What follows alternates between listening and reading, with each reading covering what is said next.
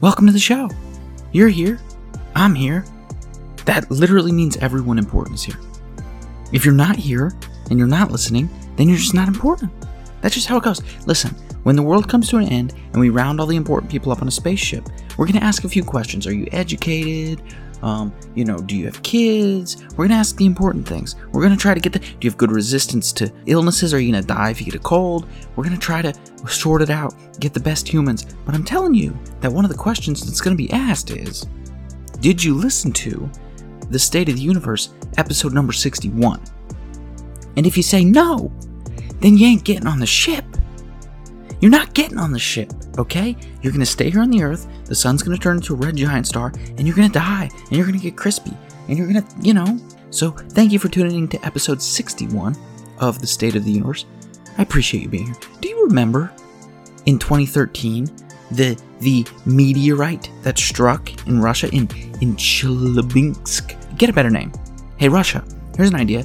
Get cities that have better names. Sacramento, that's a nice one. Rochester, how's that? New York City. They have city in the name of the city. And what do you guys come up with? Chelyabinsk? No, shut it down. It's no wonder you got hit with a meteorite. Anyway, it was one of the biggest news stories of 2013, and for good reason. It is a fascinating story. It's the biggest meteor in more than a century to hit the planet. This one crashed in Russia. 1,000 people were injured from shards of flying glass and debris. Tonight here, we have learned there was no warning. That's an incredible story, okay? And that was a big meteorite. It was the biggest fireball that entered the atmosphere in almost a century. Okay? Now, an important question is, why? Why are these things hitting the Earth? Can we predict them? As you might have heard the news anchor say there. Well, by the way, why do all news anchors talk identically? Turns out there's actually science there. Turns out there's a reason they talk the way they do. So look into that if you want. But why? It turns out, and I'm joined by the great Dr. Sara Mazrouei. Dr. Sara Mazrouei. I'm getting a lot of Canadians on because I like Canada. It's one of my favorite places. Okay? I was in Canada for maybe 3 hours my whole life, and I liked every second of it.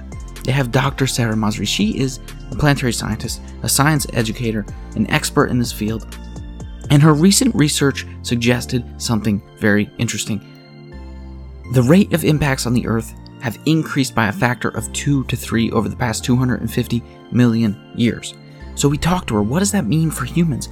What does that mean for the history of the Earth? What does that mean for mass extinction events? Okay? Could they have been caused by this uptick in impacts that we see here on the Earth? And more importantly, how do you even learn that? Well, it turns out that the way you learn it has a bunch to do with the moon. It has a bunch to do with studying the moon. Why the moon? Why is the moon important? What is different about the moon and the Earth? The Earth? Don't say words wrong, Brandon. It's just stop it, okay? You sound like a Russian. Speaking of the moon, though, you already know this. You already know. I don't have to tell you. We're going back to the moon. And when I say we, I mean America. Do I mean other countries? Sure, they'll join in. Canada will have a big role in the eventual lunar gateway. But we're going back to the moon. The directive I'm signing today will refocus America's space program on human exploration and discovery. It marks an important step in returning American astronauts to the moon for the first time since 1972 for long-term exploration and use. This time, we will not only plant our flag and leave our footprint, we will establish a foundation for an eventual mission to Mars. I love how Donald says Mars. My favorite thing is how Donald says Mars. I wish I was Mike Pence, because I would talk to Donald all day about Mars. I would talk to Donald. I'd be like, "Hey Donald, where are we going after we go to the moon?" If this would be me if I was Mike Pence. Donald, where are we going after the moon? Mars. I'd be like, "Hey," I'd look up all the Mars facts. I'd walk in. I'd be Mike Pence. Donald, where's what planet is considered the red planet? Mars. That's what I would do. Donald, where's the largest volcano in the solar system found? Mars. Donald, which planet has 2 moons? Mars. I would love it. I would do it all day. I would do it all day. If I was Mike Pence, my vice presidential duties, if that's even a thing, I don't think it is, would just be asking Donald questions that I know he would know the answer to and that he would answer Mars. But we're going back, and there's a reason I bring it up. And the reason I bring it up has nothing to do, actually, with the fact that we're going back. It has to do with something that Donald said in the exact same speech. Something he said that went unnoticed, but it's very important for the conversation that I have with Sara today. This is a giant step toward that inspiring future and toward reclaiming America's proud destiny in space. And space has so much to do with so many other applications, including a military application. Now I want you to notice something. The thing I want you to notice is that he says it has so many applications, including a military application. Here's what you need to know. If you watch the video of him doing this press conference, you would know that this actually wasn't scripted. He's reading off of a script and he stops when he says that. He says it has so many applications, and in fact, you can even tell that it's not scripted by the words he uses, okay? He goes from mildly intelligent Donnie down to normal Donnie, which is like subpar intelligence Donnie. Now listen, everyone knows I'm not anti-Donald Trump. I'm not anti any political candidate. I'm a fence sitter. I say it every episode. I have to, or else people don't even listen to the episode and they just yell at me about politics. The point is, Donnie says something that's very important and actually quite intelligent, and it's that space does help in so many other applications. And that's why, another thing that Sara is an expert on, okay? She is the lead in an effort that aims to address this very thing. It's called Space Matters. And we talk at length about Space Matters because there's something that happens over the past, say, 40, 50 years. Funding for NASA since the 1960s has decreased a ton, an absolute ton. It increased for a little bit in the 1990s, but since then it has plummeted, okay? We are talking about incredible lows for NASA funding. The CSA, the Canadian Space Agency, is also decreasing in funding from year to year to year to year. I believe, and Sara, we talk about this at length, I'm not saying this is Sara's belief, but I believe it is due to a misunderstanding about the role that space exploration plays in society. She educates us. Am I right? Am I wrong? How do we address it? She's trying to address it with Space Matters and convince people in Canada, from young to old to middle class to poor, everyone, that space indeed matters and that there's a lot that you use every single day. And we talk about some of those things. Some of the things you might not know of. Shoes. Certain shoes, okay? You ever go running in your Nikes? Those Nikes, the technology behind them may have very well come out of space exploration. Insulation, space exploration. Scratch-free lenses, space exploration. So it's everywhere. We talk about that. How do we educate? How does she educate? And we talk about a bunch more. An endless supply of stuff. I hope you enjoy the interview. I hope you enjoy the episode. Please rate and review the podcast on Apple Podcast? Yes, Apple Podcast. 5 stars. Give it 5 stars. Subscribe on YouTube. Go to the website, thestateoftheuniverse.com, and sign up for the mailing list, okay? We now have a mailing list. Please sign up. Some of you signed up already. You just saw it. I don't know. Serendipity. You went on the website. You saw, enter my email address. Go do that so we can tell you when new episodes are dropping, and also so you can win prizes. Do you guys want to win books from the authors that come on the podcast? Do you want to win different sorts of things that we end up giving away? We do a lot of that sort of stuff. Whenever we have an author come on here, we give their book away. We give several copies away. The mailing list is the place to go. If you want to win it, go on stateoftheuniverse.com, sign up for that. Also, Patreon, PayPal, support the show on either of those. Please, thank you. I love you if you do. And if you're interested in learning more about Sara, links below in the description for you to go check out the various things that she is involved in. I thank you for being here and enjoy the episode. I love you all. The moon. Sara, the moon. The moon. Listen, I am into black holes. I study black holes. I study neutron stars. There was no moment in my life where I was like, man, I really want to study black holes and neutron stars. I don't know how it happened. I don't know how I stumbled into it. They interest me. But I couldn't tell you why they interest me. I couldn't tell you, like, there's some, like, oh, wow, there was some discovery, and it made me realize I have this profound interest in neutron stars and black holes. Why are you interested in the moon? Was there some, like, moment in your life where you're like, oh, damn, the moon, that's the thing I want to study? No, I think my story is very similar to yours. So I don't know when I became interested in the moon. I always say it was sort of like, for my master's studies, I was studying asteroids. And then for my PhD, I started working on the moon. And it was more because, my PhD supervisor was working on that. Mm-hmm. And then people started asking me, well, why the moon? Why the moon? And I'm like, okay, I got to come up with a brilliant answer for it.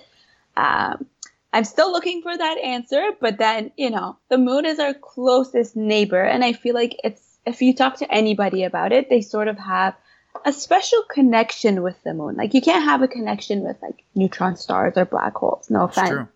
No, right? no, But the you moon, can't. you look up and you see it every night. Like everybody's looked up and seen the moon, you know, either as to like, you know, the full moon, the crescent moon. So it's our closest neighbor. I will say that I have a connection with neutron stars, but it's one of hatred. Hatred of their inability to be modeled with computers. Hatred, okay? Yeah. But, you know, that's flourishing. One day, maybe I'll find a love with them. But yeah, when I was a kid, I would always look at the moon, and I would always think it was following me when I drove in the car. Do you know what I mean? Have you had this? Yeah, you're like, oh, it's still there. Nope. Oh, turning, coming with us. Yes, and people would tell me that there was a man on the moon, and I could never find it. I could still never looking. find it. How about the rabbit? Have you seen the rabbit? No, the rabbit on the moon? Yeah, some say it looks like a rabbit. Really? Mm-hmm. See, I've done a lot of observing, like throughout my undergrad. I would always do like observing with the college and stuff, and invite the public and show them how to use a telescope and look at the moon. And I've never seen any of the features that people say they see on the moon. Never. No. Well, maybe that's like when you become an astrophysicist or an astronomer. You know, you start to look at things maybe more intently than like broad strokes. You start to look at craters, and you start to look at, you know, the side, the shadow. You start to look at all the cool features, and you stop looking at like the big picture. I don't know. Maybe. But anyway, so you get interested in the moon when you're a kid, naturally, like everyone gets interested in the moon. July was the 50th anniversary of the Apollo missions that put people on the moon for the first time. Was that like a sad moment for you? It was kind of a sad moment for me to think like, man, we did this thing 50 years ago, and this is a thing I'm really interested in, and for whatever reason, 50 years later, we haven't been back. I guess it was a bittersweet time in a way. I was actually at the Museum of Flight in Seattle for the celebrations, and they had tried to recreate what it was like 50 years ago. They had like this huge screen, but they had turned it into one of these old school TVs, and you had so many people huddled around trying to watch it, like they were showing the landing again. And like I had goosebumps, and everyone was just staring at this tiny TV, and I'm like, you know, I'm still like, it's been 50 years, and in my lifetime, I haven't seen anything like that, where everyone's like pinned to their TVs trying to see something, you know, that humanity's done for the first time, or like to land on the moon. Like for me, it was very exciting to relive it, or like to live it for the first time, I guess, but for people to relive it. And I'm like, oh, I really wish, you know, why haven't we gone back? And a lot of people are like, oh, well, you know, we've been there. Why should we go back? And I'm always like, it's not even going back. It's like going there to move forward from the moon. So yeah, it was bittersweet. I'm like, look at what we've done. Like we clearly have the ability to do this. But yeah, it is a little bit sad that we haven't done it in almost 50 years. Yeah, I was going to bring that up to you, actually. I was going to, wait, I forget the point I was even going to make. Jeez, what did you just say? Going forward from the moon and not like going back to the moon? Yes, that's the point. The point is, do you get upset when people say the moon is boring? Very, very upset. Yes, that was my question. Is that like a pet peeve for you? I mean, I get it, because on the scale of look at like how many exciting things we have to explore and how many things we can go out there and do. But I think what a lot of people don't realize is like all the questions that we still don't have answers to about our closest neighbor. Like, we're still not 100% sure how it formed. We're still not 100% sure why the near side and the far side look different. We still don't know exactly like how often it got bombarded, which would tell us how often we got bombarded by stuff when the Earth was forming. So there's so many unknowns. And I guess if I'm in like my little hole of like studying the moon, to me, it's like we have to go there again. It's not boring, but I can understand that there's so many other shiny and exciting things out there that people want to go and explore. So I can't get too mad. And I mean, if we had infinite amount of money to explore everything, then, you know, let's go to all of them. Exactly. Yeah. I understand. I'm like you. I understand why someone would say the moon is boring, but, you know, I also agree with your statement. It was an important statement. And in that, why would we go to the moon? We've already been there. Well, the important point is that, have we really been there? Like, yes, we've been, not like conspiracy theory wise, but like, have we really explored it is the question. Right? Like, it's an interesting point. Like, we need to actually spend time there and learn about it and develop, an entire base to actually study. There's certain things like about the geology of the moon that I'm not even, maybe you can correct me on this, that I'm not even sure we understand. And understanding the geology of the moon is incredibly important for understanding the formation of the moon and its potential, formation that also involves things like cataclysmic impacts to the Earth. So there's so much stuff that the moon can help us unlock about the Earth's past, and that's why you're here, after all. Because you did exactly that, right? You pioneered, maybe pioneered is not the right word, but you were involved in studies that analyzed cratering on the moon, okay? And can you talk about how you even study a crater on the moon? Because when I picture study crater on the moon, I picture a guy who goes to the moon, or a woman. I don't mean a guy, I just mean a person. I should paraphrase. I should clarify. I need to be careful. A person that goes to the moon, okay? And is like digging around in the crater and getting minerals and doing all these sorts of studies. So how do you obviously you don't do that. How do you study the moon? Yeah, like you said, the best way actually is to go to the moon and bring rocks from that crater so that we can take it to our labs and figure out how old that rock is, which would tell us when that crater formed, which would tell us when the moon got hit by an object at that point. But that's obviously very difficult to do. The traditional method for studying craters, I guess for me, it was more of an interest in trying to figure out how old those craters are rather than anything else about them. Traditional methods, they start to count superimposed craters around a giant crater. So they count how many other craters are around that area. And from there, the more craters in one area, the older that surface or that crater must be. I see. Yeah. So one of the things that comes to mind is if you have a big crater and you have smaller impacts inside the big crater, then you know that the smaller impacts inside the big crater happened after the big crater was formed. Exactly. Right? Okay. Yeah.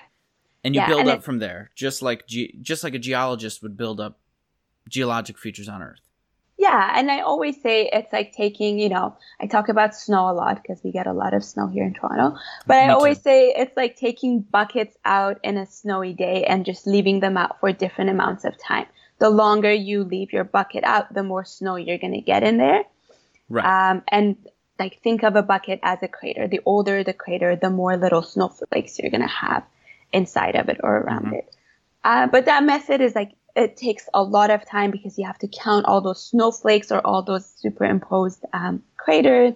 And then you might be limited by the image quality and availability in those regions.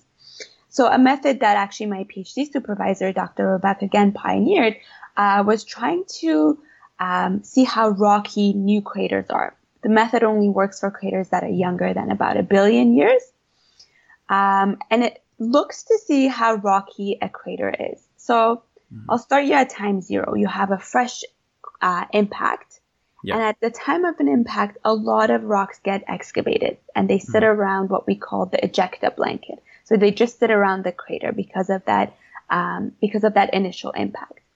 And then as time goes by, usually about 1 billion years, and a time frame of 1 billion years, those rocks keep getting broken down further and further. So there's always the moon's still getting bombarded by stuff. And if you have little impacts, they're going to come and break apart your bigger rocks, and eventually all of that rock is going to transform into sand or regolith. Okay.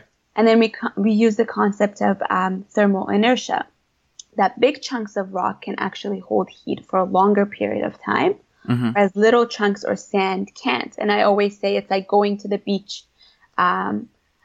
During the day, the sand and the big rocks around you are all warm, but as soon as the sun sets, the sand gets cold. When you've got your feet in the sand, it gets cold. But the larger rocks can remain warm for longer. So we use the same idea. The younger craters still have big chunks of rock around them that can hold heat. So therefore, when we look at nighttime temperature on the moon, they actually pop up really because they're really red and they're very warm. Those big rocks are warm around the younger craters. And then really? So how long would this thermal energy hold on a place like the moon? So nighttime on the moon is about 2 weeks. And those really big rocks can actually hold the heat for that long. So when you take measurements of temperature of nighttime, you can actually see the rocks as still being warm. And then the background, which is all the sand and the regolith, is actually cold and cooled off at night. So that method helps us pick all the really young craters and therefore get ages for them to tell us how often the moon has been getting bombarded in the past billion years or so. I see. You said something earlier that made me realize that I lack an understanding in something. I can go out with a telescope and look at the moon, and I can see a lot of features. I can see them pretty good. I can take pictures if I want to with my telescope. And now, how do you get the images that you actually use to study? Do you do the same thing? Can you take just any arbitrary amateur telescope? Do you apply for telescope time? What type of telescope do you even use to get pictures of the moon? Because this had never even occurred to me. That's a really good question. I should have explained that. So the data that we use come from the Lunar Reconnaissance Orbiter, which is a satellite orbiting the moon. It's been in orbit around the moon since 2009. So we just celebrated its 10th anniversary, actually. And it's been going to the near side, to the far side, and it's got images in the visible spectrum. So there's data where you can see rocks that are maybe even a meter in size. So that's the amount of detail that you can get from this data. And it also has different instruments, and one of them is the infrared spectroscoper, which actually helps get temperature data, and that's the data set that I've used. But in terms of just looking up with telescopes from Earth, it wouldn't give us the resolution that we need to be able to get ages for these craters. Right. Are you excited for Project Artemis? Are you excited for us to be getting back to the moon, us as in humans, getting back to the moon, and maybe try to pioneer some of this research in a more direct way? I am. All the samples that we do have from the moon so far, they come from one era, more or less. They're all aged around like 3.5 to 4 billion years. We don't have any rocks from the era that I've been dating craters for example. So on a personal note, I really want to tell them where to go to pick up some rocks from young craters.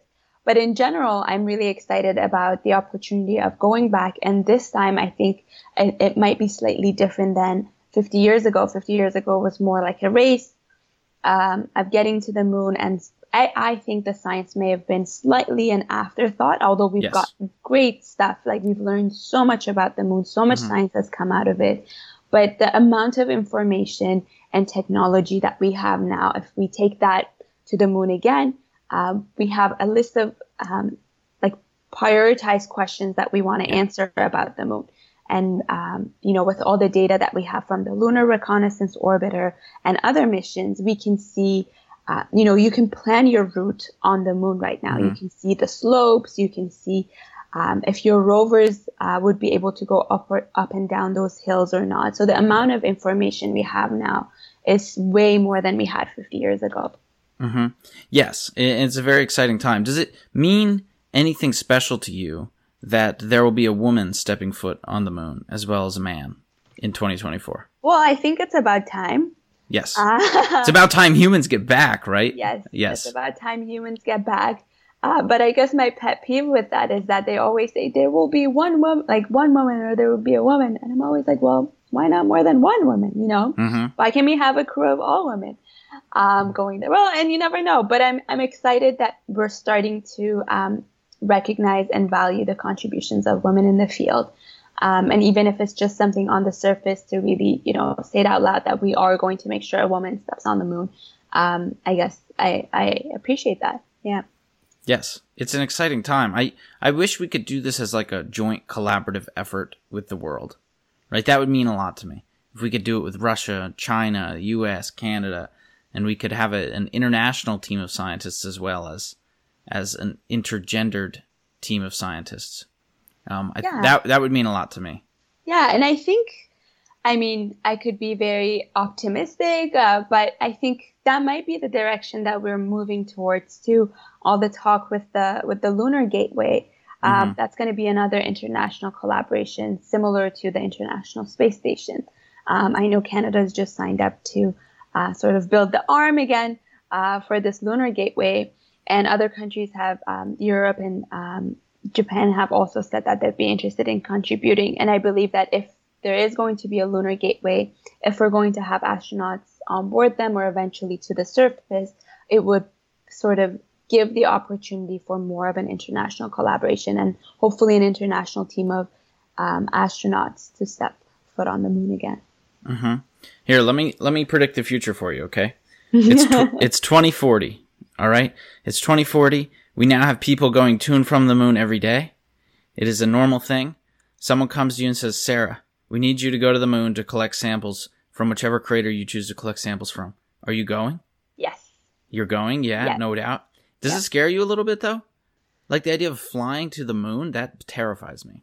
You know, when I was still a go. kid, I wouldn't get terrified at all. You know, I was always like, yes. And now I say yes, and then I'm like, oh my God. You know, recently I've started to have a lot of motion sickness just sitting like on boats and in cars. And I'm like, oh, that's right. Yeah. That ride is going to be a little tough. Yes. But. And you're sitting on top of a rocket, right? 300 feet in the air on top of a rocket that's going to be blasted off at like 17,000 miles per hour. That's a terrifying prospect to me. Like that blows my mind. But yeah, I would sign up. I would do it. Yeah. And I hope we can get to a time where we can do it. We're in an exciting time now where we're seeing the onset of you know, people going to space, everyday people going to space, being able to buy tickets on things like the ISS or SpaceX or Blue Origin or all these people doing commercial space flight. And I think we will see a time where it's going to be easy for people like you and I to hitch a ride for probably a pretty cheap amount, I imagine, in the future. I hope so. I hope by the time that my hair is the same color as my teeth, I can look back and say, you know, whatever many years ago I used to think that was just a dream, but you know, it's a reality now. I really hope that it does happen in my lifetime. Yes. Now, the moon, okay? Can you explain, you had some important findings in the past few years that you were involved with. And it was involved in this exact same vein that we were talking about dating craters on the moon. And you found some important insights into the history of craters on the moon and, in turn, the history of cratering on the Earth. Can you briefly explain the results and then we'll talk more in depth about it? Sure. So I guess the brief result of it was that we noticed a peak in the bombardment rate or an increase in the bombardment rate in the past 200, 300 million years. Relative to, you know, the past 1 billion years. We saw that the bombardment had increased by a factor of 2 to 3, both on the moon and the Earth. Mm-hmm. Okay. So the rate of impacts is picking up, right? Mm-hmm. And you found this on the moon. But one of the interesting questions, and I think one of the hard questions, at least from me on the outside looking in, is looking at the Earth and trying to validate this idea, right? That seems like a much tougher prospect than looking at the moon. So first, I don't want to jump over a question because I think it's an important question. On the moon, you catalog these things. Were you doing it by eye? Were you doing it you and a few other people? Were you using machines to do it? Did you use machine learning, artificial intelligence type software? How did you classify craters and determine their age? Because there's so many of them, right? Yes. Well, you know, just like any good grad student, the first year of my studies was spent staring at maps of the moon on my computer and, you know, drawing these young craters and sort of the outline of their ejecta blankets, so where all these big rocks are, by hand on the computer. So it was all done manually and, of course, checked by my supervisor as well to make sure that we had all the right data. But it was all done manually. We talked a little bit about machine learning and about automated techniques. And so those are still in development by some other teams, but we're still not, for this project at least, we still needed to do it manually. And I guess a point that I should have brought up is that on the moon, whatever impact cratering that happens sort of stays on there because there's no atmosphere or tectonic activity. We have a full record of all the impact history of the moon. And that's what makes the moon so amazing about studying the past, right? Is that you don't have any geologic activity. It's interesting how rare that might be. You know, we used to think, I shouldn't say we as in the whole field, I'm sure some people disagreed, but I think it used to be accepted ideology that most rocky bodies in the solar system, or icy bodies in the solar system, might have been geologically boring and they preserve the past. But we see things happening on Mars, like dust storms that obscure the past. We even see interesting things on Pluto, like the ice moving through other ice. Yeah, that is geological activity. But the moon is a perfect preservation outside of bombardments on top of bombardments, right? Yeah, you said it. I always say it's a time capsule for events that have happened in our region of the solar system. The Earth is great at getting rid of its history, but the moon keeps everything. Yes, and it's fantastic. So that brings us to the Earth. How do you? So you come up with a prediction, right? The prediction is something like, and correct me if I say this wrong, 290 million years ago, around that time, the rate of impacts here on the moon and the Earth increased by a factor of 2 or 3. Okay. How do you validate that hypothesis here on the Earth? Because we do have rivers and wind and oceans and things that obscure the geology. Yeah, that's actually a really, really good question and sort of a funny story too. So we got these results about the moon and we're really excited about it. And, just going by rules of science, we're like, well, the same thing must have happened on Earth, but we're never going to be able to validate that because, we don't have a full cratering history on Earth. We've got all these oceans. But we said, just for fun, let's go to this impact data set that we have for the Earth. And let's take all the large craters. We'll only go with the ones that are larger than 20 kilometers. So they would have had a good chance of surviving because of their size. So they would have been eroded or anything. And let's just see if we get anything similar or not. And to our surprise, we did. But we had to sort of think about a few challenges. So we couldn't, for everything that we do when we talk about rates, for example, we always try to normalize by surface area. So we try to say there will be, for example, whatever many craters within 10 kilometers squared, for example. So for the moon, it was easy because we could take the entire surface area of the moon. But for the Earth, we started by taking whatever craters we had and then sort of putting a buffer around that area, saying that if we have a really large 20-kilometer crater in northern Canada, for example, maybe anywhere up to 20 kilometers around that, we would have discovered any other large craters if they exist. So that's how we came up with our areas. And as we were submitting our results for review to journals, we had some good feedback from some of the reviewers. And one of them said, well, what about areas that have been explored, for example, for oil? But how do you take that into account? You might not have the best count for area, for example.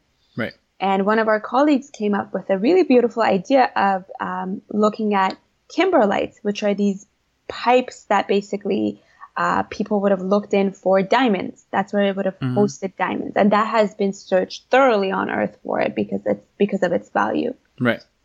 So we use that to sort of go for areas that would have had large craters that would have survived so far until now. And surprisingly, we saw very similar results for really, really large craters. Now, if we were going to take smaller sized craters, we wouldn't see the same results because, as you said, a lot of it would have been eroded away due to snow, weathering, tectonic activity. So the smaller craters would have been eroded away, but large ones, we have a full record, actually. Yeah. Have you been to Meteor Crater in Arizona? I have, yeah. I went as part of a field school course. I recommend anyone listening to go there if you have the opportunity. It is insanity. Is that the most impressive crater you've been to, or is there a better one? Well, that's the only one that I've been to, but I think it's probably one of the best preserved craters in terms of its shape. I mean, it's the classic textbook definition of a crater. Yeah, it's incredible. It's like, what did they tell me when I was there? I think they said you could play like all 16 games of NFL football on a Sunday in the bottom of the crater, and you could fit over 2 million people on the rim. I think that's the number they gave me, which is like, if you ever seen a stadium, like a football stadium. Imagine you could fit 20 of them inside of this crater. It's unbelievable. Yeah. It's ginormous. But I wish I could go. I think there's Crater Lake in Oregon, but I don't even know if that's a crater. I think they thought it was a crater, and it turned out to not be a crater. I don't know.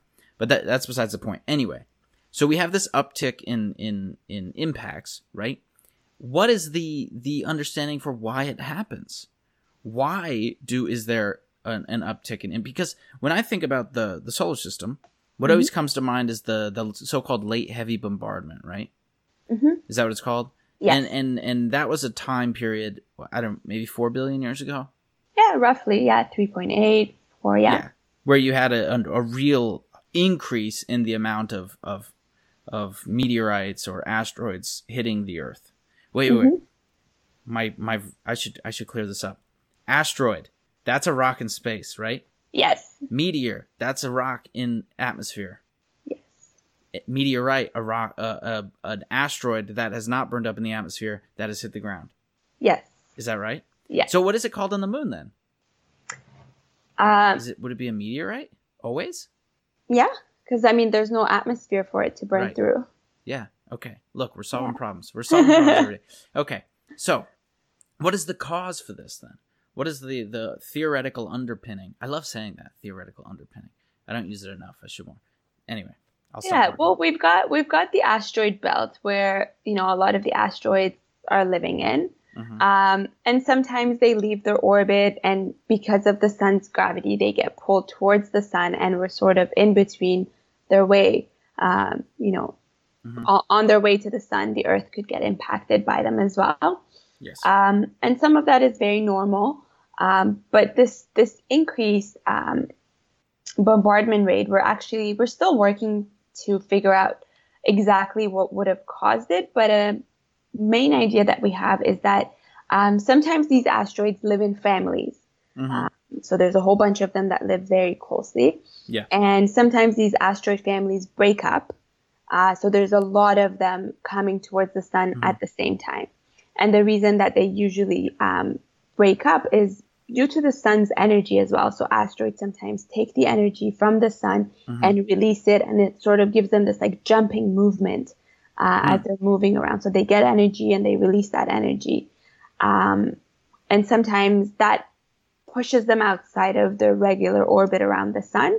And therefore, they start to come towards the sun, and then we see their footprint on the moon and the Earth and probably other planets in the inner solar system as well.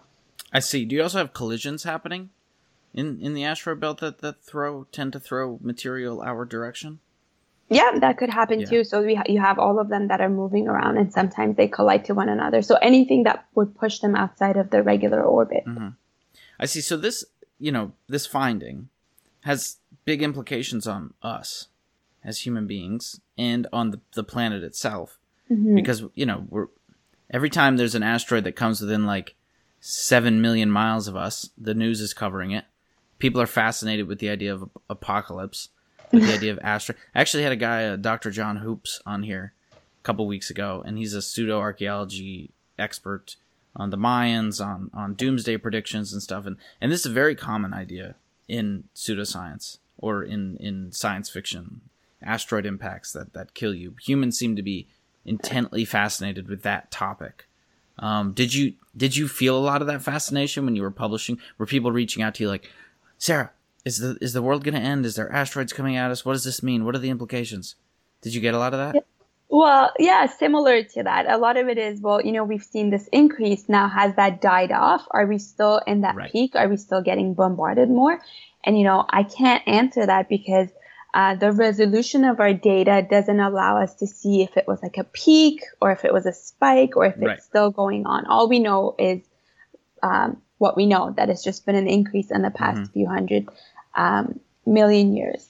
The only thing that I can say, I guess, is that if there are large enough asteroid impacts, even if they're not large enough to wipe us off actually, or like wipe us out of the planet, they will cause a lot of changes geologically into the atmosphere of the Earth as well. And if going back to 300 million years ago, just looking at some of the events that have happened on Earth as well, going from single cell to multi-cell, or some of the extinction events that have happened. It's not a cause and effect thing, but it's more like what other changes, what changes would it have caused on Earth to lead to those other evolutionary changes or extinctions. I see. Now, we can move on. We can leave the moon behind, okay? Like we did 50 years ago. Okay, I hope we go back. Yes, we'll come back sometime. But I want to talk about space matters. Okay? Mm-hmm. This is something that you were pioneering. You're the head. Is that the proper term? Head of Space Matters? Yeah, I'm the lead for Space Matters. Lead, that's the word I'm looking for. Lead. Yes. Okay. Can you briefly describe what it is? Sure. So it started with Dr. Gordon Zinski and Dr. Marianne Meter out of Western University and out of the Canadian Association of Science Centers. Mm-hmm. And it was this idea of trying to showcase all the contributions that Canada is making in the space field, trying to take space from coast to coast in Canada, but also using space as a way to motivate youth to get engaged in the STEM field, in the science, technology, education, and math field. Space is such an easy hook to get kids interested into these fields. So trying to come up with activities and outreach events for them, but also providing tools for teachers and educators so that they can use that in their classrooms as well. Yeah. One of the interesting things I find, which is why I find this organization to be, incredibly incredible, is that, the rates of people being interested in space and physics when they're young are so high. Like if you ever do outreach, if you're a scientist out there and you do outreach, or like even if you talk to your nieces and nephews, like tell them a space fact, they're so receptive. But if you ever do outreach, you notice something in kids, and it's that they are so easily hooked to physics and astronomy, like so easily hooked. Because, we were talking about the moon earlier. When you're a kid, you're looking up, you're trying to explain the world around you. The world around you generally is what's happening in the sky at nighttime. You notice all this cool stuff happening. Mm-hmm. You can't explain any of it, but you want to understand it. You're innately interested in doing that. For some reason, though, there's this whatever it is, roadblock that prevents tons of people from pursuing it. And part of the roadblock, at least as I see it, and as some surveys tend to show, is that people, as they grow older, have no basis of understanding what it means to actually be an astronomer or a physicist. And not only what it means to be one, but how you become one is like a complete, like in terms of like Google searches. One of the most common Google searches with the keyword astronomy is like, what do people who study astronomy do? Mm-hmm. Like, what job do you have? How do you make money? And I noticed it like when I was an undergraduate, and I would do like these family weekend type events where families would come in and bring their kids and see if they want to come to the school, and their kids would want to study astronomy and physics, and the families would be like confused, like, what are you going to do? Like, what do you do with that degree? That seems like a useless degree, because they simply don't understand how much astronomy and physics there is in their culture. And so are you trying to address that problem? Is that part of the goal? I guess sort of. So we're not trying to, we do showcase Faces of Space, which we do try to show some of the leading figures in space, whether it be teachers, astronauts, engineers. So we are trying to showcase some of the jobs that do come out of studying, astronomy, space, engineering, or related fields. Yeah. But also by showcasing the ways that you use space in your daily life, from your cell phone, from checking the weather app, anything that you do, that you really cannot have a day without space anymore. Your running shoes, anything like that. So just trying to say all of the things, all of the spin-offs of space, and highlighting that. I think it's really effective. And going back to your point of, people not being sure what astronomers really do or what type of jobs there are. Even when I was in high school and I was trying to figure out what to do, I got similar sort of comments too, of like, well, there's not that many jobs if you go into an astronomy degree. And, if you think about astronomy in academia as a professor, yes, that might be true that like you don't have as many jobs as some other traditional fields.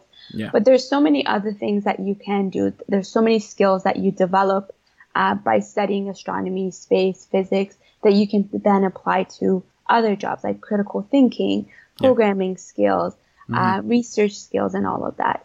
And another thing that I usually tell people too is that you don't even need to do astronomy or space studies as a profession. You know, you can do anything and be an amateur astronomer. You know, you can be an artist. You don't need to pick one field or another.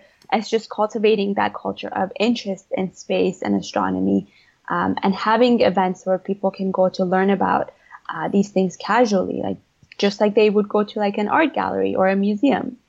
Yeah, there's this huge influx of citizen science happening now. And it for me, what it shows is that the people, when they were kids who had the interest in science, in astronomy, in physics, in astrophysics, that interest didn't go away. They just didn't pursue it, right? You have like insane numbers of people cataloging galaxies or asteroids or impact craters or whatever it is. You have tons of people. In fact, I was talking with someone who's an expert in the world of citizen science, of developing these sorts of citizen science projects, and they were telling me that there's even people that do such a good job, and they do it so often, and they're so involved in the project that the physicists and the astronomers literally know them by name. It's like they get involved in the research accidentally just by being so interested in it, because they're cataloging, hundreds of galaxies or thousands or tens of thousands of galaxies, and the researchers like, this person's doing more than we are. Like we need to talk to this person. They clearly are invested in this just as much as we are. So it is like a whole new avenue. And you mentioned something else interesting. I've been looking at machine learning jobs lately. It's like I'm fantasizing about having a real job with real money. I'm like sitting back and I'm like, man, if only I didn't get a PhD stipend and I could get, and I could get paid a living wage. And I've been looking at these jobs, and one thing you'll notice, people listening, is that when you look at a job description, you will always find that one of the requirements is a BS, not just in computer science, not just in mathematics, but it always says physical sciences too. And that's because this field, like you said, it prepares you to do so many things. It prepares you to think critically. And after all, that's what you need to do any job. No job you're going to start and immediately know what you're doing. But what helps is if you have a dedication and if you have critical thinking skills to get you there. Yeah, that's absolutely true. Yeah. And just quickly going back to the Citizen Scientist Project, I think it's such a great idea, because if you have an interest, you're doing something out of your own interest. You're learning, but you're also participating in real life science project and science research, and the work that you're doing is actually contributing to discovering something new. And I sometimes do completely different projects that have nothing to do with space, like about plants and leaves, and something completely different. But it's just so interesting to see what other people are doing and sort of contribute to it a little bit. Yeah, I agree 100%. What are the things you mentioned? Running shoes earlier, and we just kind of crept past it. But I assume you were mentioning the fact that shoes like that were first developed for space travel, for space flight, for space operations. What are like your favorite talking points when you talk about the way space has impacted humanity? What are your favorite things where you're like, this wouldn't exist without space travel. This wouldn't exist without the Canadians in space. This wouldn't exist, and this is why space matters. What are your favorites? I think currently one of the things that I would talk about the most would come down to everything that you can find on your cell phone. Oh, yeah. Because everyone's so attached to their cell phone. And anything that you do, you want to find locations, you want to get your Uber Eats, that's all because of space. That's all the satellites that we have. You want to check the weather to see like how you should dress before you leave home. You want to take a selfie, the cameras that were invented. It all comes from making like big CCD cameras, for example. So everything that fits in the palm of your hand just in your cell phone is all space. And I guess one of the other things, like running shoes, like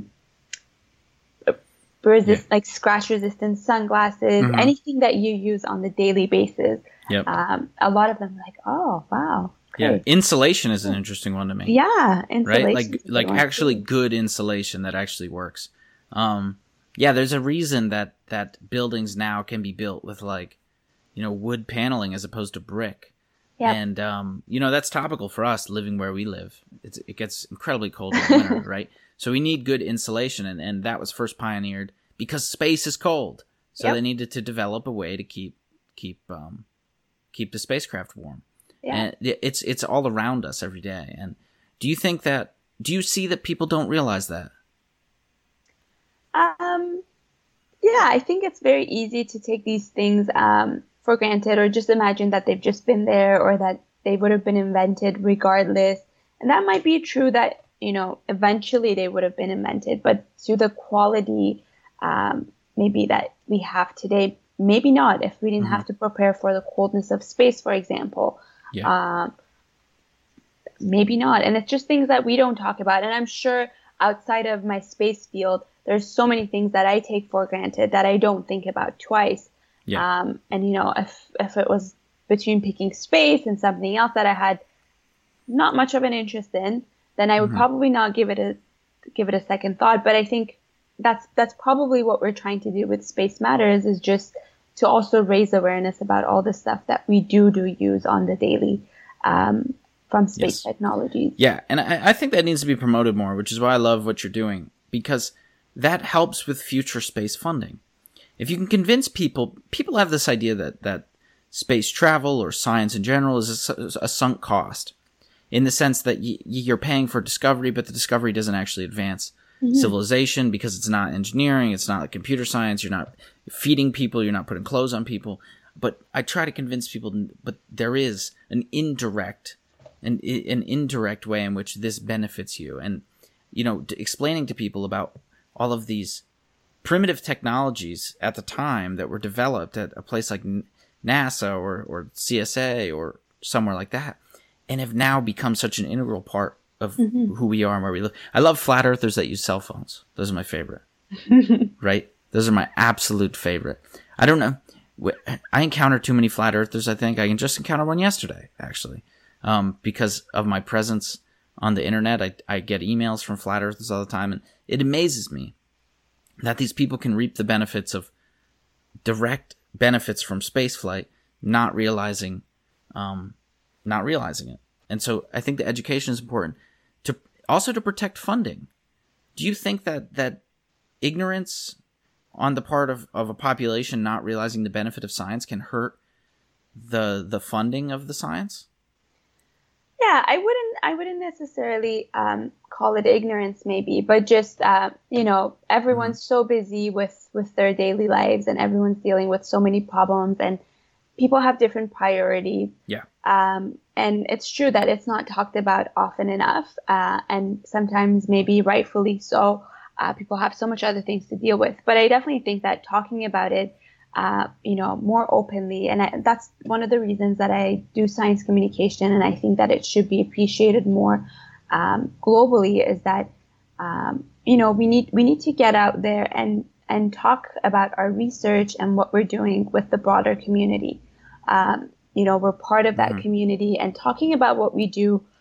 If I'm excited about it and interested about it, talking about it might interest someone else, might excite someone else. It might not change their priorities and values, but we're still having that conversation, and definitely highlighting all the spin-offs. I can agree that, not everybody loves the idea of going to the moon and spending so much money going there. I can understand and appreciate that, but talking about all the other benefits that we get from exploring space, it might be able to, open up some new avenues for discussions, to definitely further interest more people in it. And I always say that it's not even about, the technologies that come off from it, like going back to 50 years ago when there was the whole Apollo era. So many kids that were watching that happen became interested in the STEM fields again, in the science, technology, education, math. We got so many more engineers, scientists, so many higher degrees that came after that because of that peak interest. So showing what we can do, pushing our boundaries and doing something new will really motivate the next generation as well. And I think that's the direction that we want to go in, and like bringing in more innovation and more value into the field is just by doing something new and exciting every day. Yes. I always try to look at my own experience. And I realized that when I was in elementary school, when I was in middle school, when I was in high school, there was no one at all that talked to me about, you know, I didn't even have a computer science course in my high school. Like that wasn't a thing. It didn't exist. There wasn't an astronomy course outside of like a half of a semester course where they talked like, here are the, you know, might have been 9 planets. At the time. Back then. Yeah. But, you know, so for me, I was never exposed to it. And because I was never exposed to it, I didn't see value in it. I don't know how I ended up even doing what I do, but I didn't find the value in it. At least it wasn't, you know, taught to me that this thing has value. So when you do outreach, do you try to target the communities, the younger communities, and show them value? Or do you try to retrain older communities and say, look, there is value and here's the value? Or do you try to do a mix of both? I think we try to do a mix of both, and I definitely value doing the mix of both. Because even to get to those outreach events for youth, unless it's done at a school or a camp, unless it's done at a school, it's usually the adults that have to bring their kids to those events. And I think it's always more fun when everyone's doing it together and they're both involved and learning, and you definitely see the value that they're able to go off, you know, they've learned something, but it's now created so many other questions that they get to go out there and explore together. So in reaching the younger audience, we try to sort of spark that interest. And in reaching the older population, well, like the adult population, you know, maybe this was something that they were briefly interested in as a kid, but never had exposure to after, and just making that more accessible and available to them. Yeah. I think it's so interesting when I'm doing outreach and like a family comes up to me and I can tell the kids don't care. They're like, dude, I don't care about the exoplanets or whatever you're talking about. Like, I'm just here for the free things you hand out and the candy, whatever. And my mom drugged me here. But then the parents are like intently interested in everything I'm saying. And they're like making the kids like, listen, Johnny, I need you to stay there and shut up because I'm interested in this. I love when that happens. I love in that, not because I like disinterested kids, okay, but because I love seeing people who are older who have a passion for it and are still trying to not directly pursue it as a career, but they're keeping it alive. Because I also think that has good intentions on the children they're raising. You know, there's statistics that show that if you are in a household with no supportive parents or teachers at your school, in the STEM fields, then your chances of going to the STEM fields are like, I don't know, 15%. I think that this was particularly done on young women, actually. They asked them questions like, are you interested in STEM? Do you see STEM as a career choice? And if they have no support from their teachers, parents, no one to be a role model for them, the rate of saying, yes, I want to pursue it is like 15%. But if you have supportive parents and a teacher, the rate of saying yes is almost 50% of girls say yes. So I don't know, the study hasn't been done on men, on boys, probably because it was a study meant to address the gender gap in STEM, but it speaks to the point that you need role models, and I'm glad that you're trying to be that, and your organization is trying to be that. Yeah, definitely. And I see this in our, so we have a Space Explorers camp that we run out of London and Richmond Hill, Ontario in Canada. And I was at the Richmond Hill location this summer, and a lot of the times, you know, first day of camp, we see these kids come up. Some of them have like their nice spacey shirts on. And usually like I ask them on the first day, I'm like, so are you a big space fan? And some of them are like, yeah. And some of the other ones, like, you know, their parents are like, well, you know, actually, I used to love space as a kid. So now I've like sort of forced my kid to come to this camp. But it's just great to see that, you know, something that you've had an interest in as a kid, but you didn't have the opportunities to explore them any further. You're providing those opportunities for your kids now. Yeah. And even though they might not become a space fan by the end of the week, at least you've exposed them to what else is out there. And you're sort of, I'm sure you would, your kids would go home and then talk about, if you're already interested in space, you would probably poke more questions like, what did you do today? What did you learn today? And it just provides more conversations around it too. Yes. I also think there's something good about like admitting that you like something, but not wanting to pursue it as a career. Like, I don't think there's any harm in that, right? As a parent, if you liked astronomy as a kid, it's okay that you didn't pursue it as a career, but that you kept the passion alive. And I like that. So as an example, I like football. I like American football. I don't want to be in the NFL. I don't want the brain trauma. I don't want that sort of but I love watching it. And so I look at parents the same way, and I like that. I like that a lot.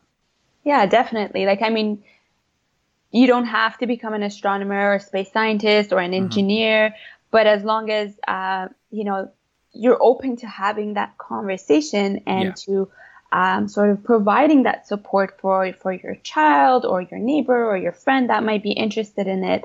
I mean, that's all that we want ambassadors for, cultivating that interest in science and engineering. Yeah. So another demographic of people that I'm really connected with is poor people.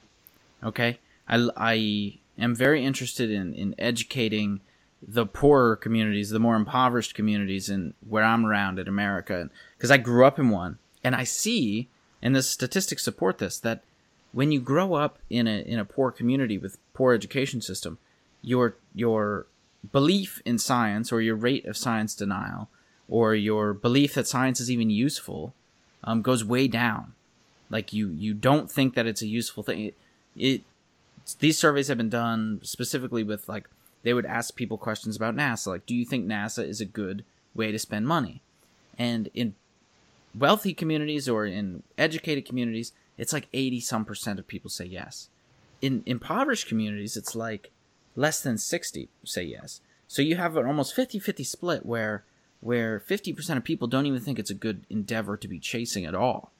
Let alone funding cuts. Some people think completely wiping the funding out and putting it towards more useful stuff. So do you put an effort into trying to attack you're around Toronto. Naturally, as with any big metropolitan area, there's a lot of poverty there. Do you try to attack that problem? And I shouldn't say that, because that is a yes or no question. I should say, is it a problem that's even possible to attack other than fixing the education system? I think it's important to be aware of it. And what I like is to, I really like the term, like, underprivileged communities, because I think it's really important to step back and look at the privileges that we have. Yeah. Being able to have access to clean water and food. And if I have access to those, and if I can have a roof above my head, and I don't, if I have all of those, then I have the chance to stop and think about other issues like NASA and going to the moon and whatever. But if I'm struggling to provide food for my family, for the night of, then my priorities are going to lie somewhere else. Yeah. And I think it's extremely important. I'm a big supporter of having science be more accessible. I don't think that it needs to be for, because even right now, like going to university, it's for the privileged, basically, whether or not we want to admit it. Oh yeah. I think having, I'm a big believer that science needs to be more accessible, and it needs to be available to everybody, not just a certain group of people. Now, how do we go about changing that? I think it's sort of a one step at a time thing. For us, for example, with Space Matters, we provide classroom workshops, and we try to do that. It's open and free for everybody. So if there's a request from, the Greater Toronto area or around London, then one of us would happily go into a classroom and run a workshop free of charge, to sort of, even for that 1 hour, to bring that excitement into that classroom. In terms of our teacher training programs, most of the workshops that we do provide, we do try to do it so that they can do it with very low cost material. So we, Yeah. we understand that laptops and iPads and all of that is not available in all schools. So I think it's really, really important to reach those communities, and a great community in Toronto actually that is doing a fantastic job of that is called Visions of Science. So they're specifically targeting the underprivileged groups and providing these opportunities for them in a really beautiful way. And I think it's just a matter of putting our resources, all the organizations and industries, putting resources into providing that equal opportunity for everybody. Yeah. What, like, see, I always get, a little angry. I'll say, not angry is not the word, but a little bitter, because I feel like certain communities aren't touched. An example is like one community that people don't even realize doesn't excel in science is children of single mothers. Children of single mothers complete, like, on average 3 years less school than people with two-parent households. So for every two-parent household kid that gets a bachelor's degree, one of single-parent household kid is dropping out of his associate's degree in the first year. That sort of thing. And there's a lot of communities like that aren't being touched or addressed, or, and you said something that's very interesting, and it's like, education is for the privileged. That is very true. Only 14% of kids in the top 200 PhD programs for physical sciences in the country are from low income households. 14%. Yeah. And that's for the U.S. Maybe Canada's different. I don't know. But, you have a great TED Talk, okay? And your TED Talk the title is, give it to me. Do you remember? Invisible Barriers to Exploring Outer Space. Yes. Boom. Good title. So, the TED Talk is about your experience being a woman coming up in science. And every time I talk about this, I get such polarized comments. Like, I talked about this with Natalie Willett, okay? And so in this, I want to try to bring up some of the things that people always throw at me, like, oh, women in science, you're not considering this and that and this and this and this and this. And so one of the statistics that I wanted to mention is that, because I don't know where I stand. I'm a white dude. I'm not a woman. I know a lot of women in science. They don't come to me and ever tell me that they've had a hard time. But then again, I don't go to them and tell them I've had a hard time being from I don't go like, I'm from a single mother. This has been a really hard journey I don't do that. Right? So I wouldn't expect them to do that to me either. Obviously your TED Talk was given, to try to illuminate that. You weren't like complaining, which I imagine some people like to say you are. I talked to Priyanata Rajan, Dr. Priyanata. She's a very famous cosmologist, and I think she's a best-selling author as well. And she was talking about that, about how, like, she struggled as a woman in India, going up through the ranks of science, but she doesn't like to talk about it because it feels like she's complaining, and she doesn't want anyone to think she's complaining. And I could sympathize with that in some ways, as people tend not to talk about their struggles a lot. But it's important to talk about them. That's not saying it's not important to talk about them. So for all the YouTube commenters, maybe that. But one of the statistics that I found was that there's this thing called the Global Gender Index, which I had never heard of, okay? And it's like a measure of how equal a country is. So it's normalized to be between 0 and 1. 0 is not equal at all, which thankfully there's no countries in the world with a 0. Where men completely dominate women in every facet. I don't even know what that would look like other than just men existing in the country. And then a equality rating of 1, which means everything's completely equal. And Canada, interestingly, is very high on the list, like very towards the top. It's like 0.8 or something, which is up there with like Norway and Finland and some of the Northern European countries that everyone looks at as like an oasis for good reasons. They're beautiful places. And America's like 0.7 or something. It's lower than Canada, but it's not at the bottom. But one of the interesting statistics that I want to get your opinion on is that the countries that tend to be towards the bottom, countries like Pakistan, Yemen, Middle East countries that are very oppressive to women, and some of those countries have the highest rates of women in science. Mm-hmm. And countries with the lower gender indexes tend to have lower rates of women getting into science. So, proponents of this idea say, well, look at the statistics. When women have a choice, they tend not to go into science. What do you say about that? That's a really good question, and I don't know if I can really comment on it because I don't know much about it in terms of I would need to read up more about it. And but I'm not trying to put you on the spot. No. I'm not. It's a good conversation point, and it's actually interesting. So I was born in Iran, and then I immigrated to Canada with my family when I was in high school.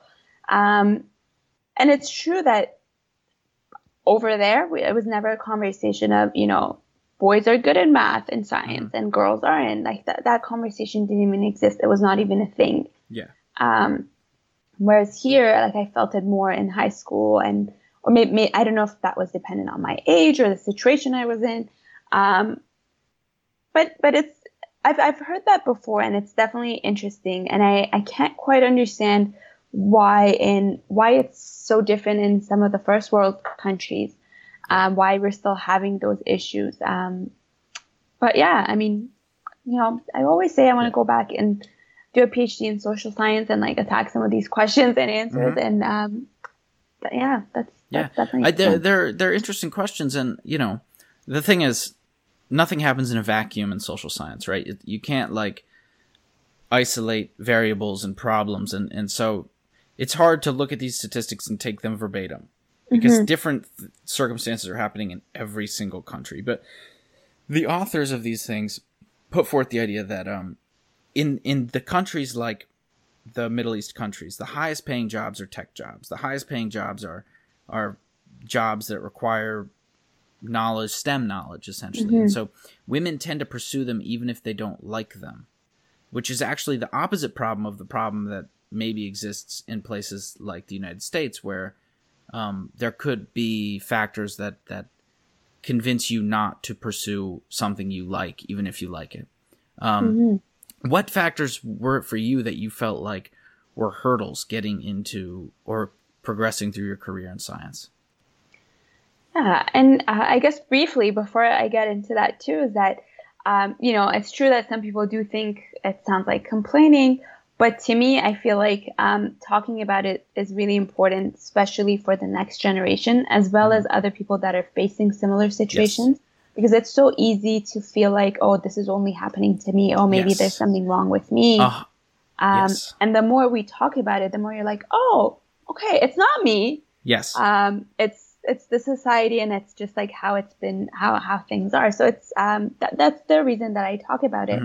I've been very lucky to come from a very supportive family where they've always said, pursue your dreams, do whatever you want to do. We've immigrated here to a land where you can study whatever you want to study, be whoever you want to be. We support you, whatever field you pick.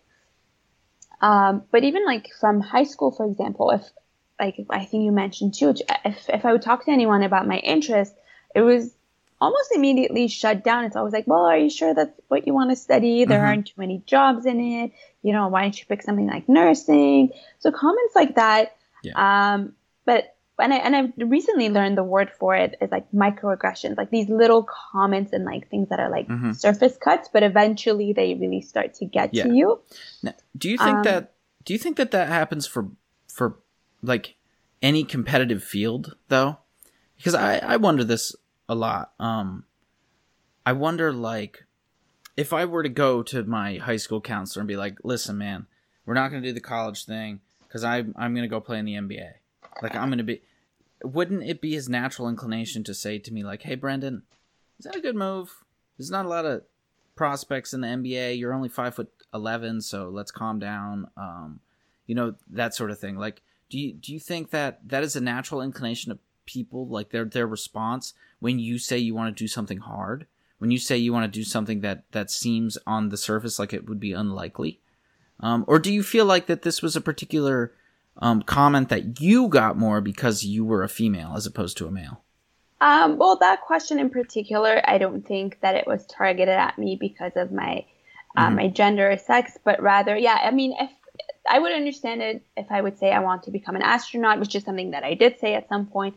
And it's like, well, that's really hard. and then providing guidance of, well, these are all the fields that could lead into you becoming an astronaut, for example. Yeah.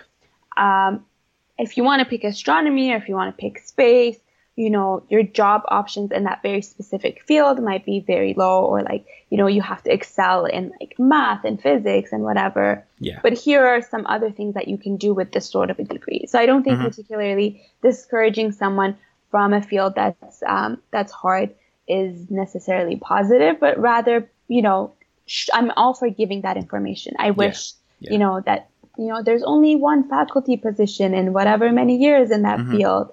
But here are some alternatives that you can do with a degree in space science, for example. Yeah, that's a fantastic point, and that didn't exist in my school. Like, if I were to go to someone and say, "Hey, I want to be a astrophysicist," no one would be like, "Great, here's a ton of resources to help you in your career." No one would do that.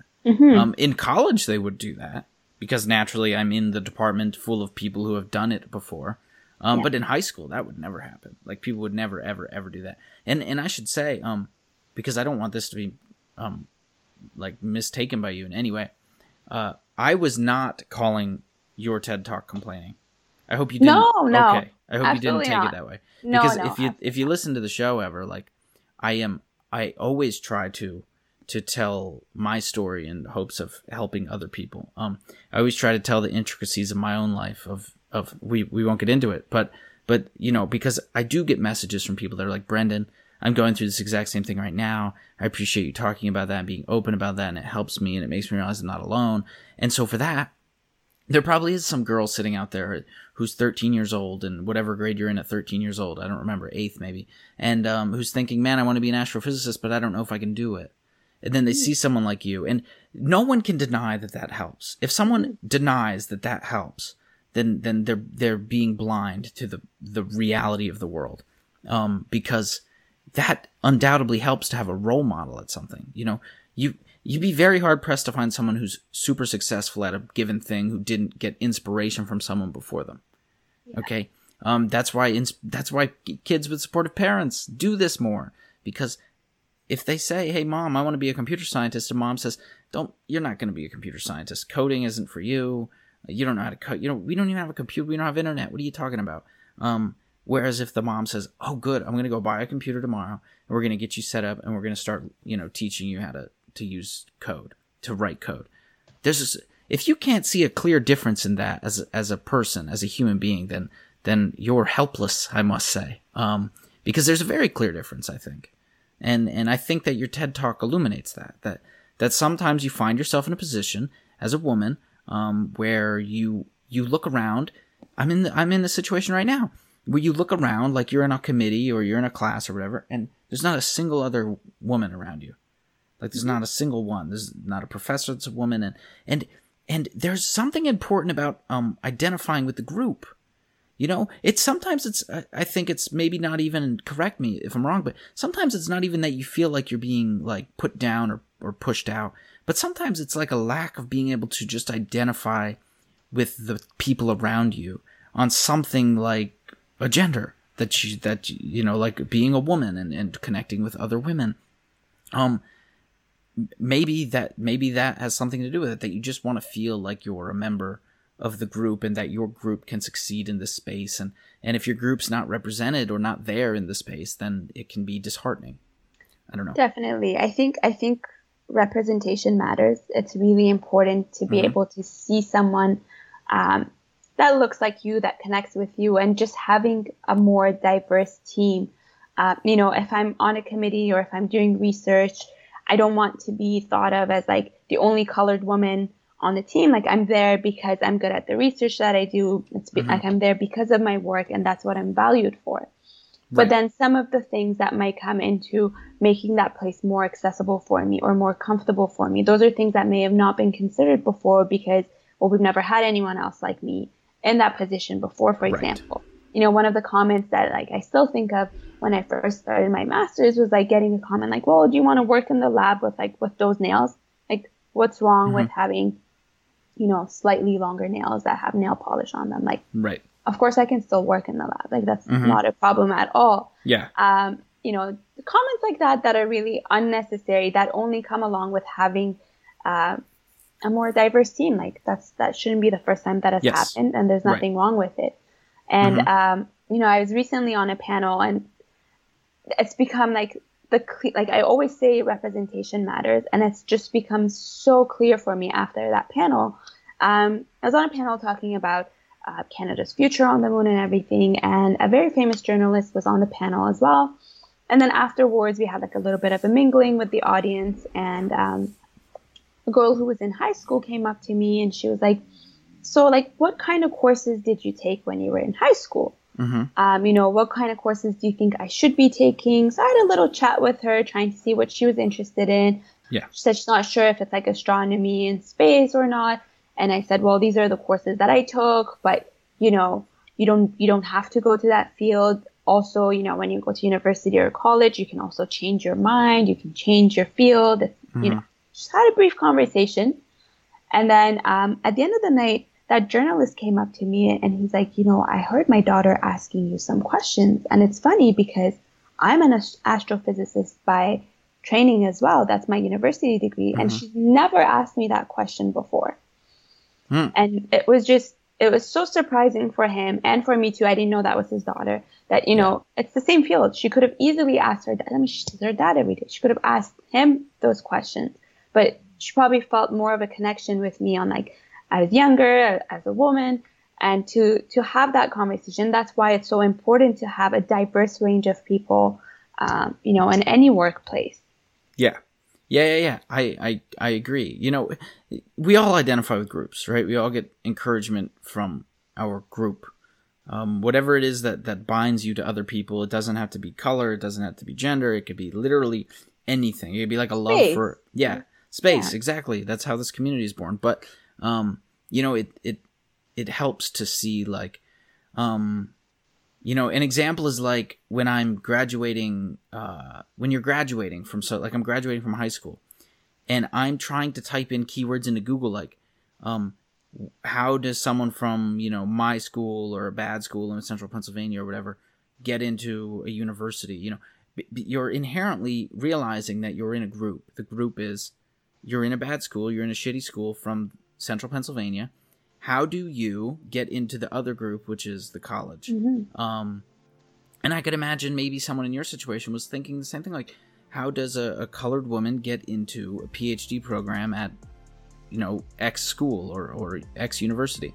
And you're trying to think that, like, is there some special thing I have to do? Do people get in often? Et cetera, et cetera. Which brings me back to my previous point of, like, sometimes education or certain fields are so privileged. Like, we should never have to, Google those terms. Like, it shouldn't be just for a certain type of people. We shouldn't have to break into other groups. But unfortunately, that's our reality. Right? Yes. 100%. Yes. Well, if there's anything else that you'd like to say, I know you have to get going here in a few minutes. If you want to plug where people can find you, where people can find Space Matters, where people can learn more about you, please do. Sure. You can find us at Space Matters CA on all social media, so on Twitter, Facebook, Instagram, on our website. That's talking about why space matters in Canada and highlighting Canada's contributions, some of the activities that we do here in Canada. As well, I am a science communicator and advocate for women in STEM, equity, diversity, inclusion. You can also find me on all social media under SciComm Sara, or visit my website, saramazrouei.com. Yes, great. Well, I'm sure people will check you out. I hope they do. I encourage them to. You're a fascinating person to talk to. I appreciate your insights on everything. I don't know everything. No one knows everything, right? Yeah. That's why I like to have conversations with all sorts of different people from all sorts of different fields and try to understand more about the world that I occupy. So I appreciate you being here. And people, thank you for listening. We're out.